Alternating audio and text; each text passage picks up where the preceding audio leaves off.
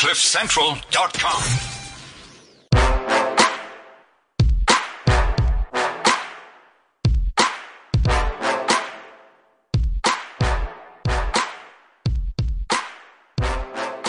Welcome to the Renegade Report. I'm Jonathan. And Ramon is always present. Are you well, Jonathan? Yeah, as can be. I mean, we've had international guests all along. We should have maybe sent through our things to get the foreign, documentary award at the Oscars or something. Give a bit of African nominations there. Yeah, we could do that, but then we'd have to criticize the American government and ignore that our government was also useless. Oh, right. Because the Iranians won, and then they were like, "You Americans are terrible," and it's yeah, all right, yeah, about Iran. that, yeah, about the thousands of journalists in prison in Iran, but nevertheless, so Obama apparently wiretapped Donald Trump. Wiretapping is 1980s or 1960s. But Donald Trump's 70, and it's the guy probably watches Magnum PI on reruns. Right, so. And I actually believe Trump that he was so-called wiretapped, but only because practically every single person in the US is fucking wiretapped, right? That's what Edward Snowden leaks was about. Yeah, the NSA was listening to everyone and watching everything you do. Yeah, so I don't know why it's a surprise to everyone. Okay, for Donald Trump to make it about himself, I think he only cares that he was wiretapped. Nixon did have to resign over doing shit like that. Oh, yeah, but that was another era, man. Yeah, it was another era, and actually today we're talking with a guest who is going to reflect back on a few other eras that we've come from as a species, I suppose, as humankind.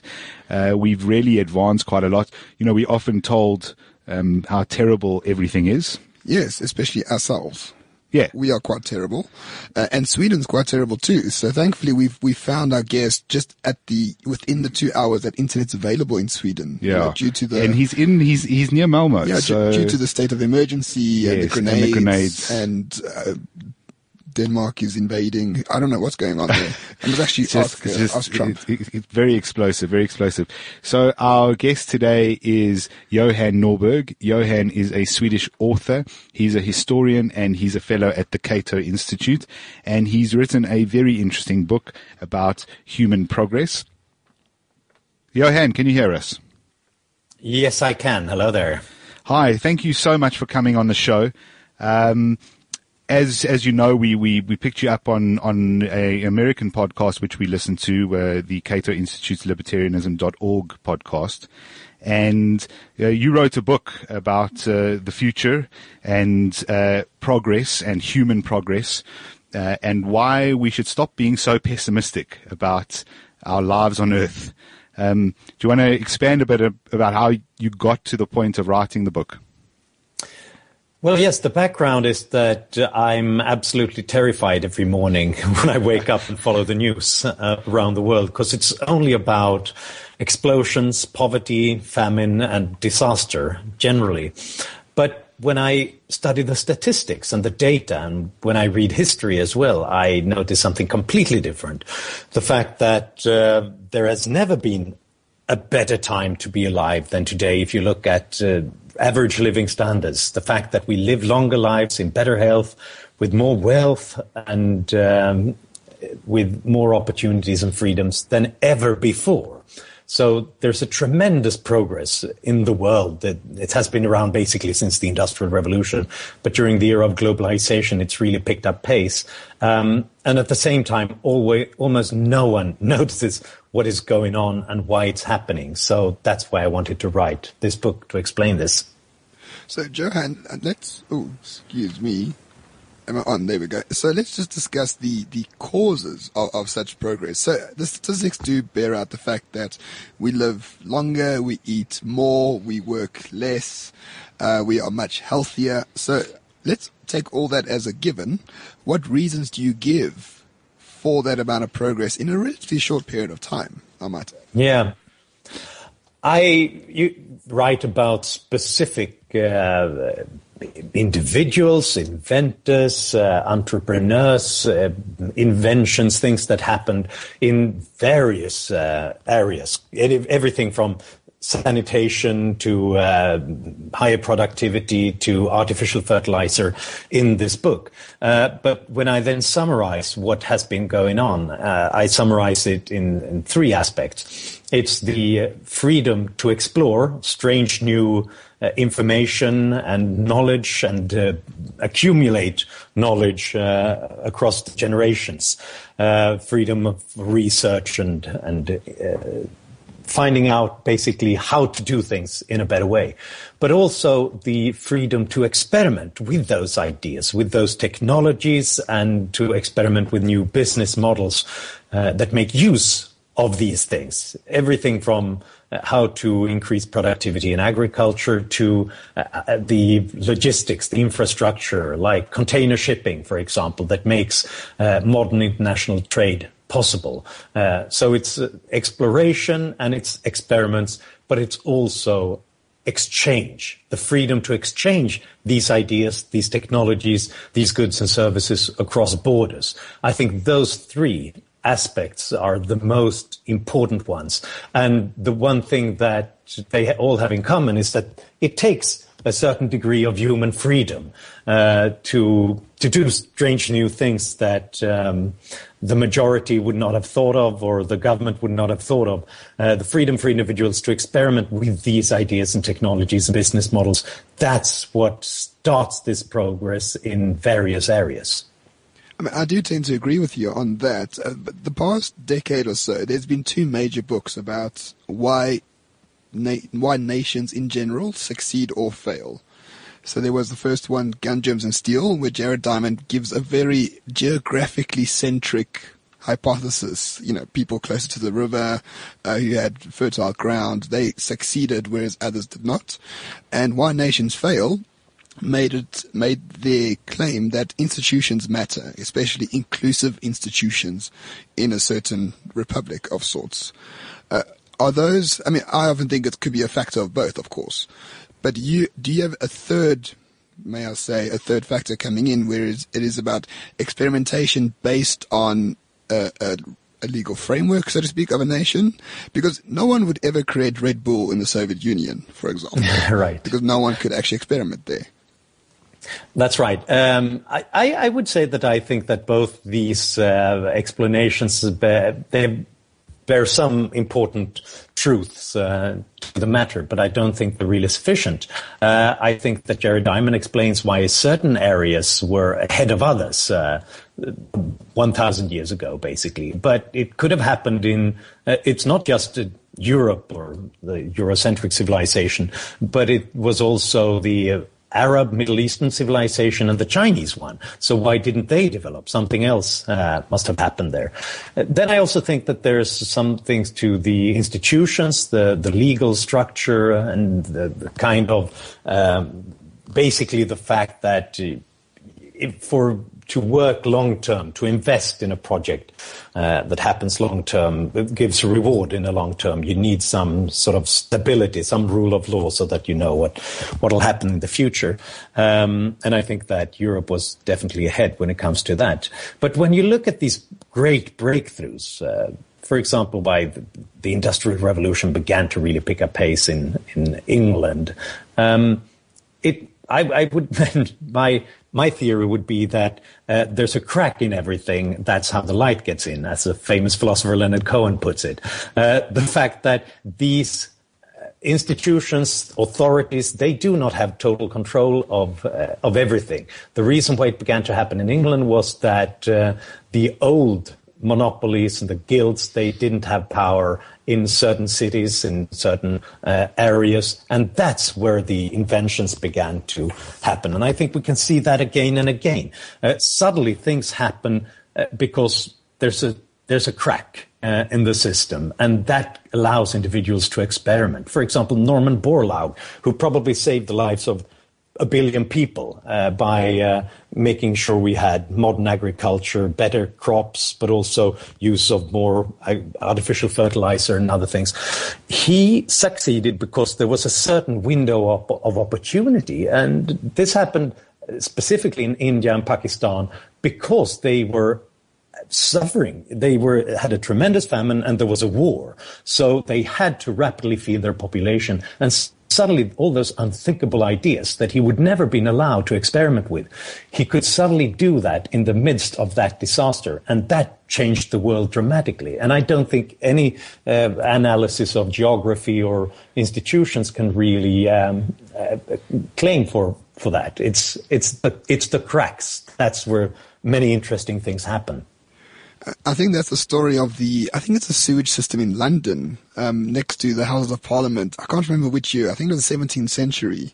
It stank so much that the MPs almost refused to sit, in a session of the House, so to speak. So they actually found a way to clean up the River Thames. But I think it was something to do with a disease. I think cholera also was fought against rather.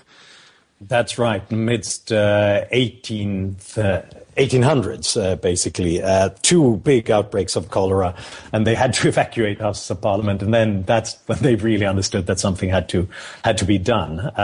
And then, they even had to. They compared the River Thames to hell in Greek mythology.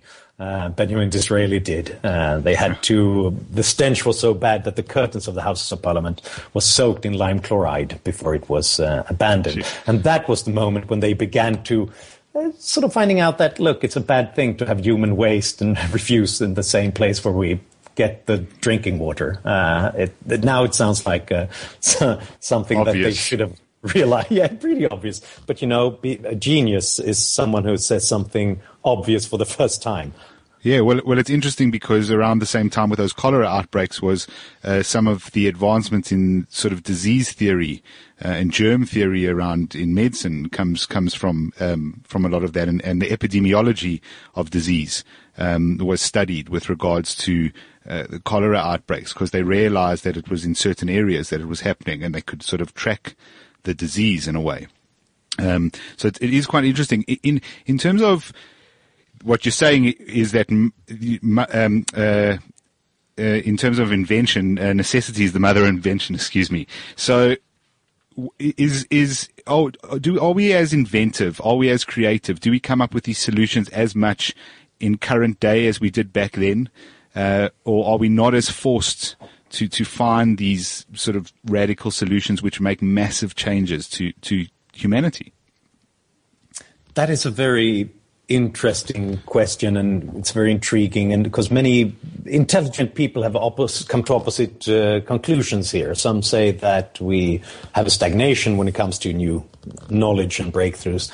Others say that we live through the most dynamic era in a way, and I think they could both be right. Because when I talk to researchers, when I talk to inventors, and when I talk to some in businesses and their development organizations, I'm shocked by the fascinating things that they come up with. Everything from biotechnology to artificial intelligence. I think they all have the potential to really change the world. But one thing that has changed is the rules and the regulations, because it's not as easy to put things to work as it used to be, in a way, partly because we don't live in the era of necessity as much anymore, so that we've built up systems of regulating things, of making sure that we really experiment with things in a laboratory setting for decades before we really put things to use. And we even have the precautionary principle in many legal documents in the Western world, which is basically a principle that says don't do anything for the first time. It's only when we've done it again and again that you can do it for the first time. So I think that we have tremendous breakthroughs. We're on the cusp of tremendous breakthroughs, but we also have to allow it to really happen in the real world. And we might be a bit more cautious today than we used to be. And that's partly what happens as you get richer. You begin to invest more in safety, and because we think that we have more to lose now than we have to gain from new breakthroughs.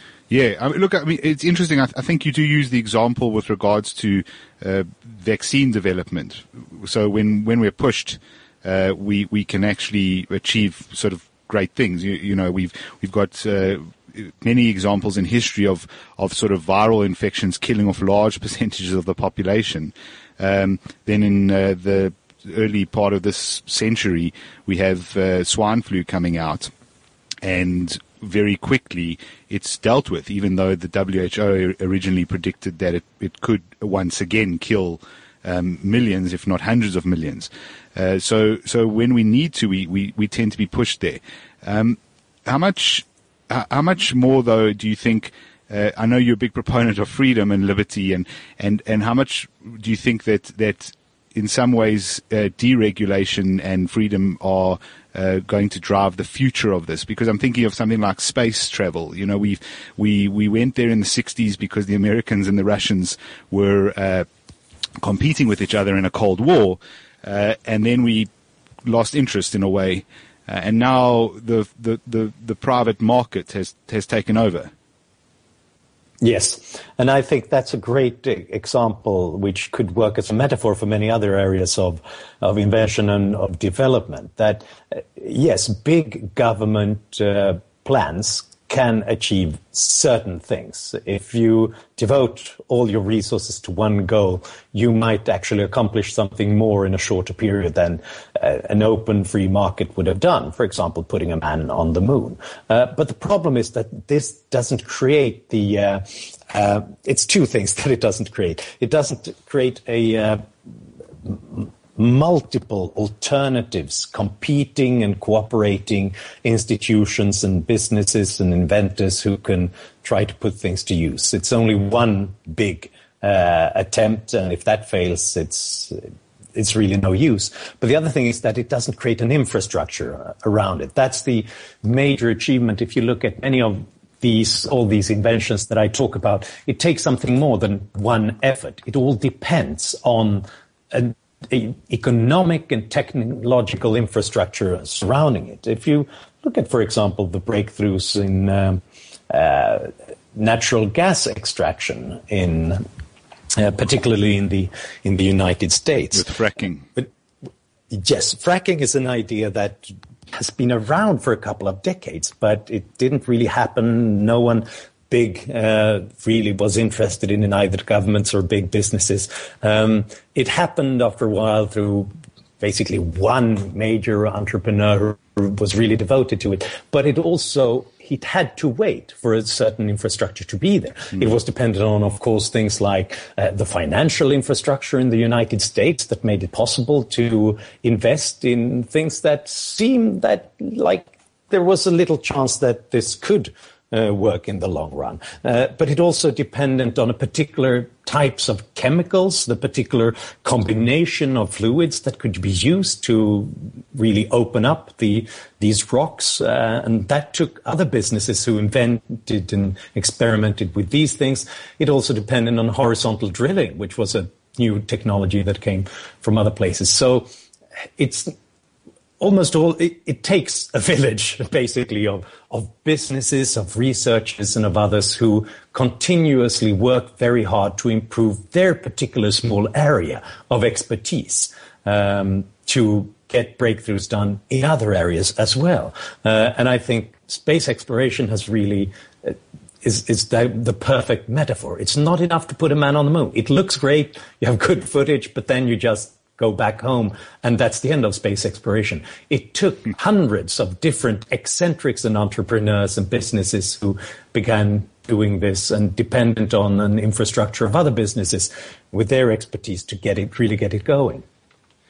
Johan, I want to talk a bit more about the role of the state in all of this. So, I mean, you from Sweden, and 120 years ago, Sweden was in a very dire place. Even a few centuries ago, there was widespread famine and all sorts of other ills. So now, for example, Sweden is often seen as socialist, which is untrue, of course.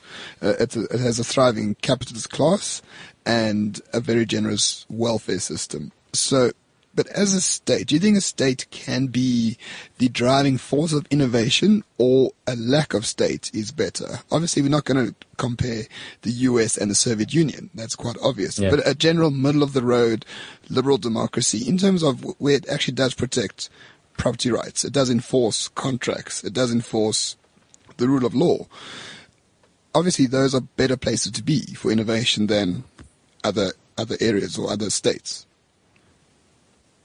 Right. I think Sweden is an informative example of this, because 150 years ago we were poorer than the average sub-Saharan African countries today, with higher poverty rates, with shorter life expectancy and so on. And then something dramatic happened in the late 19th century, which turned Sweden into one of the richest countries on the planet in just 100 years later, in 1950, basically. And that was before we had the growth of the state in Sweden, when we had the fastest progress, when we began to see the greatest inventions in Swedish businesses, where they used new technologies to create what we still call the genius industries in Sweden. That was an era before the First World War, when the Swedish government still only consumed less than 6% of GDP in Sweden. So, and as late as the 1950s, when Sweden was already one of the richest countries on the planet, we still had lower taxes than the average European country had, and lower taxes than the United States. It was only then that politicians began to see that, look, now we've created all of this wealth, now we can begin to redistribute those resources. Now we can begin to consume rather than just invent and invest and produce things. So I think that's an interesting example of how private initiative really got these things going, and also basically was behind the most interesting investments in research and development. And that's still the private industry is still incredibly important in those areas in Sweden. One of the reasons why we are ahead of many other countries when it comes to research and development as a percentage of GDP is that we have bigger multinational companies that are then exposed constantly to international competition, and they also have bigger research and development areas in their companies. So, what does this say about the world? Well, I think it says that the initiative often come from the private sectors, and then when it builds all these resources, is often used by the government, but rarely does the government know better where to invest, which technologies to pick as winners in the future, as compared to what private businesses would do. Yeah. Well, it is a bit of a model. I want to talk a little bit. You've mentioned sub-Saharan Africa and a comparison there to Sweden. We'll get there because we're in sub-Saharan Africa, and obviously we've still got, as our politicians would refer to it, many challenges to overcome. But every morning, you alluded to it when we started, every morning you can wake up and turn on the television, or you look at your phone on Twitter or whatever sort of sources that you use, and you will be told the thing that's going to kill you. Or the thing that did kill people overnight, whether it be a natural disaster. In the 90s, scientists were, of course, going to fiddle with DNA, and that's why we end up with movies like Jurassic Park, because ultimately the dinosaurs are going to come eat us. After that, we had a whole bunch of natural disaster films, be it Twister or all these sort of movies, The Perfect Storm. So the environment was then going to kill us. And of late, it seems as if the latest thing to be terrified of, as if you're a human, is that the robots are coming to kill us as well. Humans seem to have this nature where they look for the negative, they look for the thing that is likely, they believe, to present the next greatest threat. Do you want to give us some data in terms of the things that really used to kill us in large numbers that just don't anymore, and we've managed to overcome? Yes, I think that the one data point that summarizes many of the developments here is life expectancy. And it has, despite all the terrible things that happened in the 20th century, life expectancy increased from 30 years to, 72 years today. Yeah, that's global.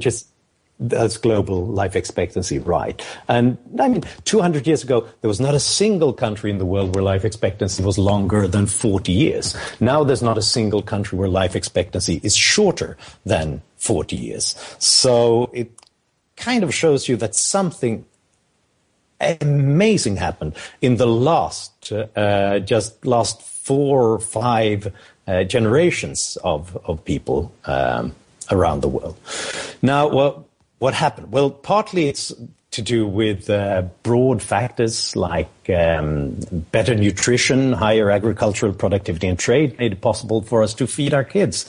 In the first 100 years ago, basically every decade, some 10 to 15 million people died because of chronic undernourishment, because of large-scale famines.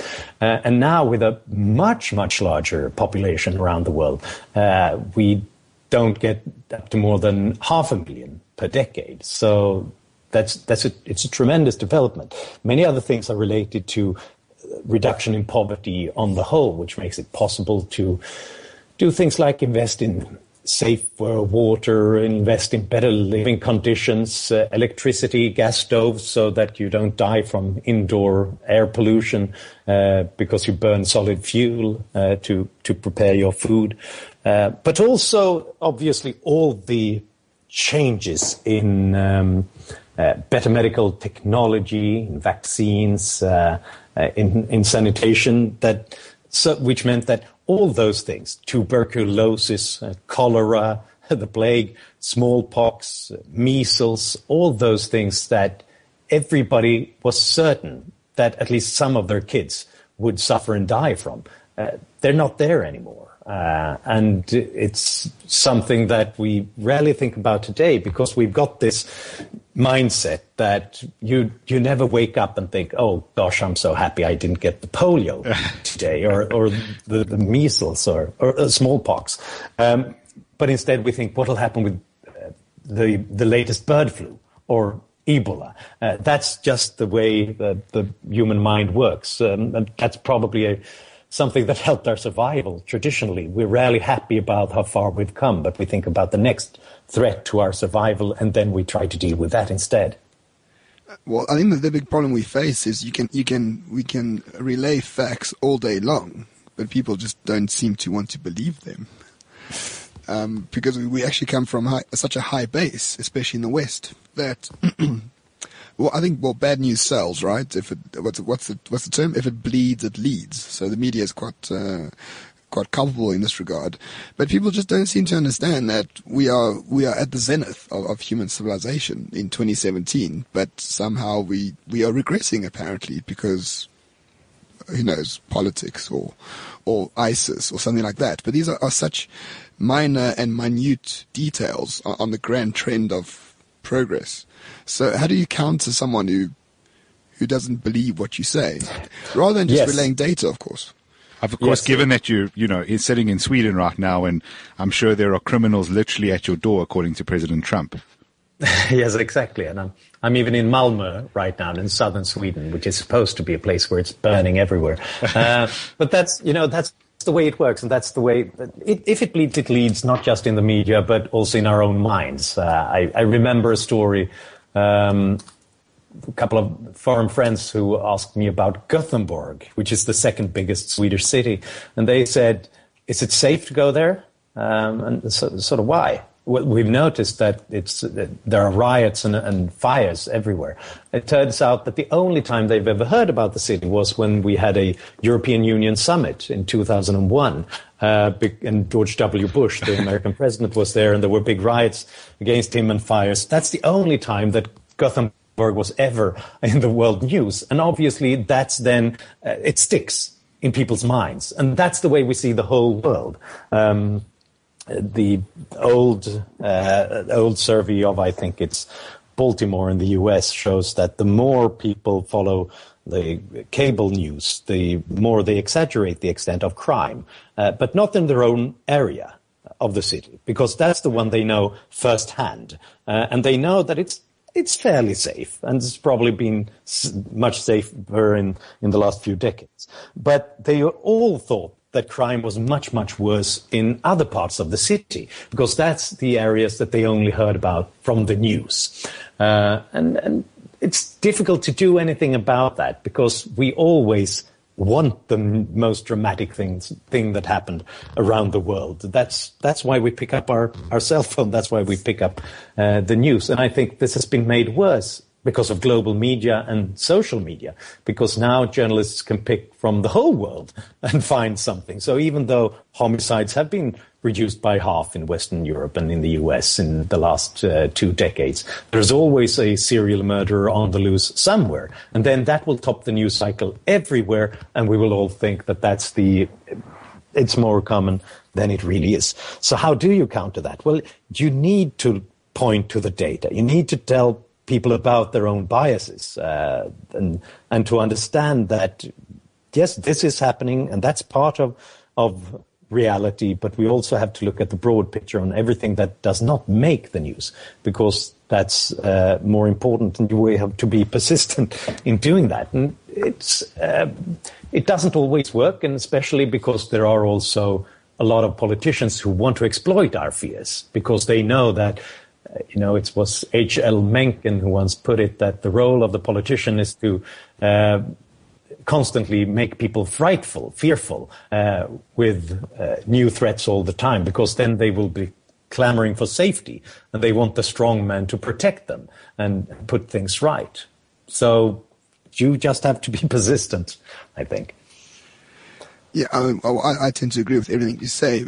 And generally speaking, I think people are quite poorly educated in history, and especially can they actually trust their own instinct at any given time. For example, in South Africa, where it is a very violent place, as borne out by the statistics, but people are afraid that they'll be attacked absolutely everywhere they go, specifically tourists, whereas I've been living here for 25 years and have been attacked twice, for example, which is twice too many, of course.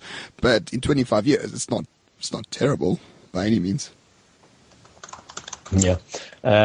I think that this is something that people, in a way, intuitively realize when you explain why that bias is there. That's the thing, that it's not enough with data, I don't think. I mean, just an anecdote. I made a graph that summarized some of the things that has happened in the world in the last 25 years.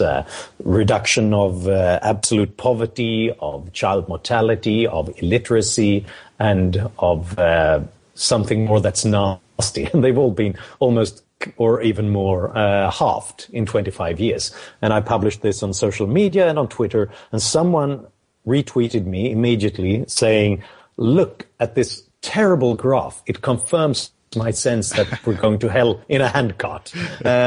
She had read the graph upside down, and many people do that.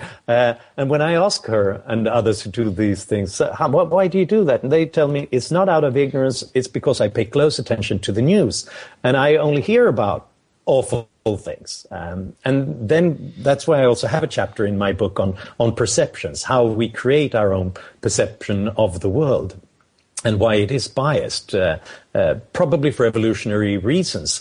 Those hunter-gatherers who were just content with having survived another day, they would probably be eaten by a predator or have a lack of food the next day. It was those who were a bit worried who continued to hunt and gather a little bit more. They survived, and they passed their genes onto us, but also their stress hormones onto us. So we constantly look for horrible things because somewhere in our reptilian brains we think it's a threat to our survival.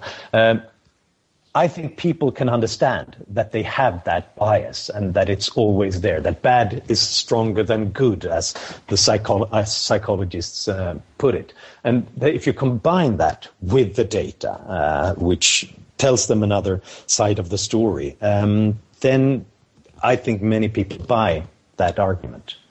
Unfortunately, you do get this cabal of, they call themselves progressives, funnily enough, but the Naomi Kleins of the world, the Paul Mason, Michael Moore is one of them too, where they call themselves progressive, and they have all the benefits of freedom and capitalism afforded to them, and they use that to decry neoliberalism, that it rapes it rapes the earth, and it's enforcing slavery, not in a literal sense, but in the Marxist sense, that despite all this progress, capitalism and freedom is still very much the problem.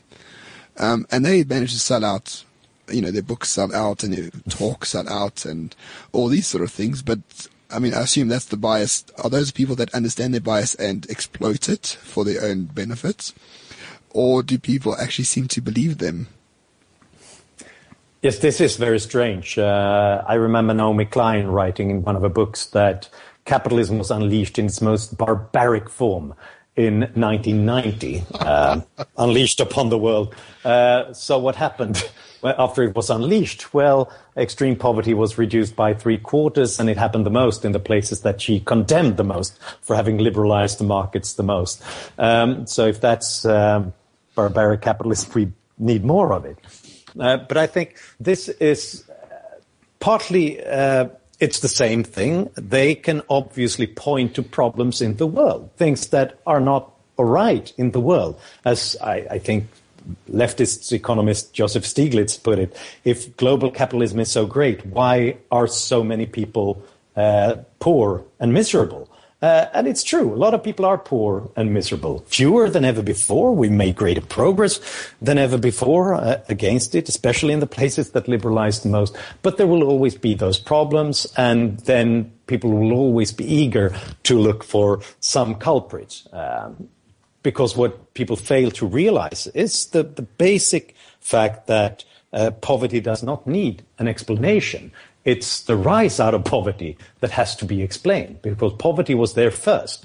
It was only then, when we began to climb out of it, that we needed an explanation. And according to my point of view, this was because of the rise of industrialization and of free market capitalism.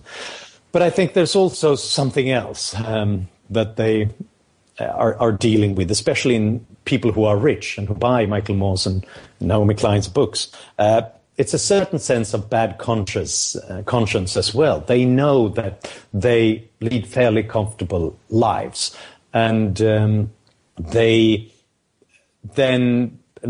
things happen then. One is what some psychologists have called it collapse anxiety. If things have been going fairly well, you have this sense, because we're all sort of farmers. We know that after good weather comes bad weather at some point. We cannot just continue like this. There must be something wrong, something that can happen. I think a lot of environmental doom-mongering is really based on this. If it gets even better, it must be even worse sooner or later. Life's a horror movie. You're just waiting for someone to poke out of the shadows. Exactly, and especially when you're very content and you're sitting on the sofa in the horror movie and girl meets boy, then the monster must appear. But then I also think there's something else. It's this zero-sum game attitude to the economy that has always the basic misunderstanding of how the economy works, which tend to say that if someone gains, someone else must lose. And I think both the sort of economically illiterate left and the economically illiterate nationalist right buy into the zero-sum game. They all think that the left says that if the Western world has benefited tremendously, it must be on somebody's back. We must be to blame. We've condemned others to starvation. The new nationalist right and the Trumps of the world, they notice that this is not what happened. It's on the contrary. The Chinese and the Indians and the Vietnamese, they grow richer faster than ever before. But they still buy the zero-sum game. So they think that we must be the losers. Yeah, it's unfair. Richer places, exactly. So then we must stop them, and we must have protectionism and other things to stop them. They all live in a kind of a pre-Adam Smithian world where they don't understand that on the free market, no deal ever happens unless both both sides think that they benefit. Yes, yeah. Well, I mean, that's the whole point of free trade. It's two parties coming together and making an agreement. There's nothing more to it. We've got, about 10 minutes or a little bit less to go. Obviously, we've managed to overcome famine to a large extent. Starvation worldwide, I think you mentioned, is less than or around 10% of the world is sort of in some sort of malnourished state, whereas it was up around 50% 100 years ago. We've overcome that. War was obviously a large component of what killed us. Disease as well. A lot of these things are starting to either disappear or have largely been reduced in terms of their threat to us sort of living good and sustainable and healthy lives. What are the sort of biggest problems that are still on our radar that we are battling to some extent to overcome? This would be in areas like where we are in sub-Saharan Africa and elsewhere. I'm sure Africa falls well within the areas where there still are relatively large problems. And what are some of the solutions? Is it just sort of continue and things will get better, or are there specific things that you think need to happen?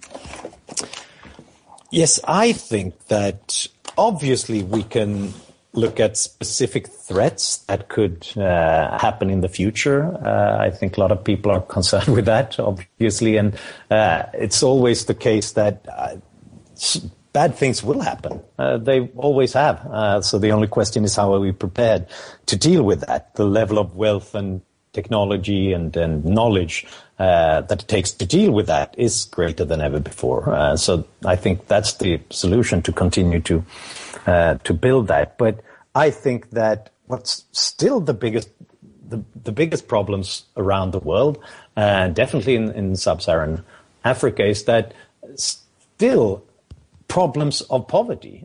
The fact that too few people have access to electricity, have access to safe water, sanitation, and a lot of people still die. A lot of children still die because they don't have access to the kind of medical technology that exists in other parts of the world. There are no sort of simple silver bullets to these things, because they all take a particular kind of social and economic and physical infrastructure to deal with. But the best way to get that is, I think, this continuous increase in economic wealth and of knowledge and of technology. It might not sound terribly romantic, but I still think it's the best lifesaver. Yeah. Yeah, absolutely. Well, I mean, in closing, I think it's very important to state that the famine that's happening today is planned famine. It's not. Yes. It's not a state of. It's not a natural fallacy. It's not an appeal to nature. People that are starving today are. If you look at Venezuela, if you look at Zimbabwe, North Korea, North Korea, those are all planned famines. It's not a state of being anymore. Someone has to actually try starve people. And I think that's okay, unfortunately not for those people who are starving, but in general, that is absolutely brilliant for us, where the state of being is not suffering and hunger, really. Exactly, and that's an incredibly good point, because it also shows that the biggest problem in dealing with continued development, the biggest thing that stands in the way is those planners and those crooks who ruin progress for others, because we have knowledge and it's more easily transmitted across borders than ever before, and likewise with technology and of know-how generally. But you can still ruin it. I mean, we have a famine in northern Nigeria because Boko Haram has destroyed farms and ruined livelihoods over there. We still have sort of the planned destruction of individual initiative in countries like Venezuela from the top down. So basically the biggest obstacle is not natural anymore. It's those people who ruin progress, consciously or unconsciously, just as a sort of an effect of what they did to try to improve the world. So it's people standing in the way of progress. That's the greatest risk. Well, Johan, apologies. Thank you so much for joining us. We really appreciate it. I understand you need to go somewhere, but we really do appreciate you fitting us in. And as always, it's fascinating to listen to you. I just want to tell the listeners your book is Progress, 10 Reasons to Look Forward to the Future. Was published last year, is available obviously online, Amazon and all major bookstores, I'm sure. Is there anything final you want to say? No, I think we covered a lot of ground. So I appreciate that. That's really an interesting conversation, I think. Where can we find you, social media style? Well, you can find me on my website, johannorberg.net, but also my official website on Facebook, Johan Norberg Official. And you can also find me on Twitter as just the Johan Norberg. You can engage with people who read graphs upside down. Exactly. I've dealt with people who read graphs in all kinds of ways now. Well, Twitter is the one place you won't get an apology for that. At least they read something, Johan. Most people don't. Nevertheless, thank you so much for joining us. Really, really appreciate your time, and all the best for the book. Hope it sells extremely well.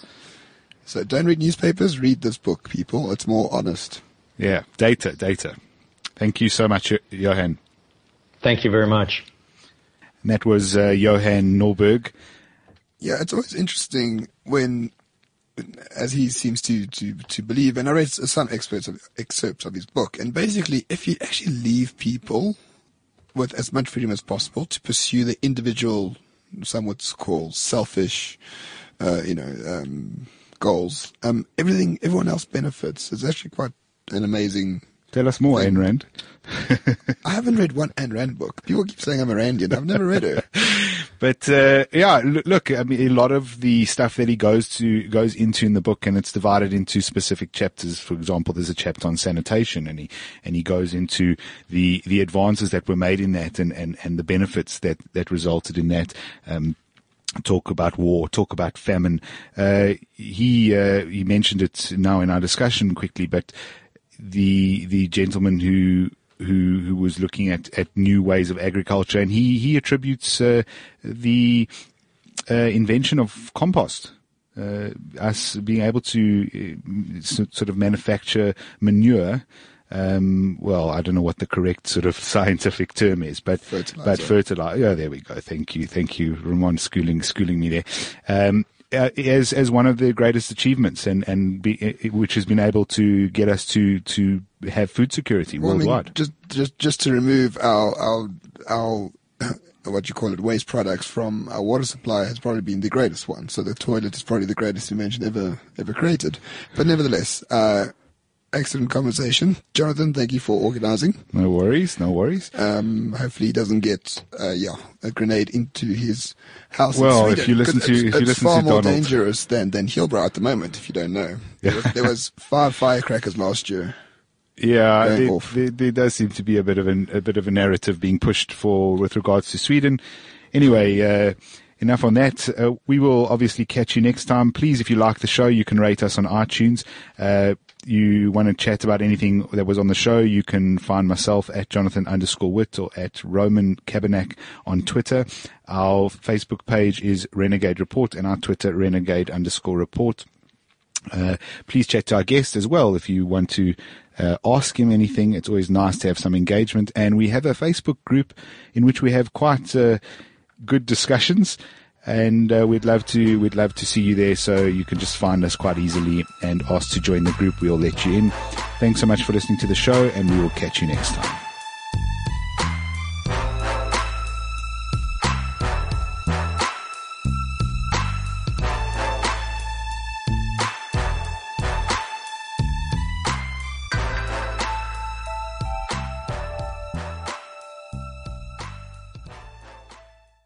CliffCentral.com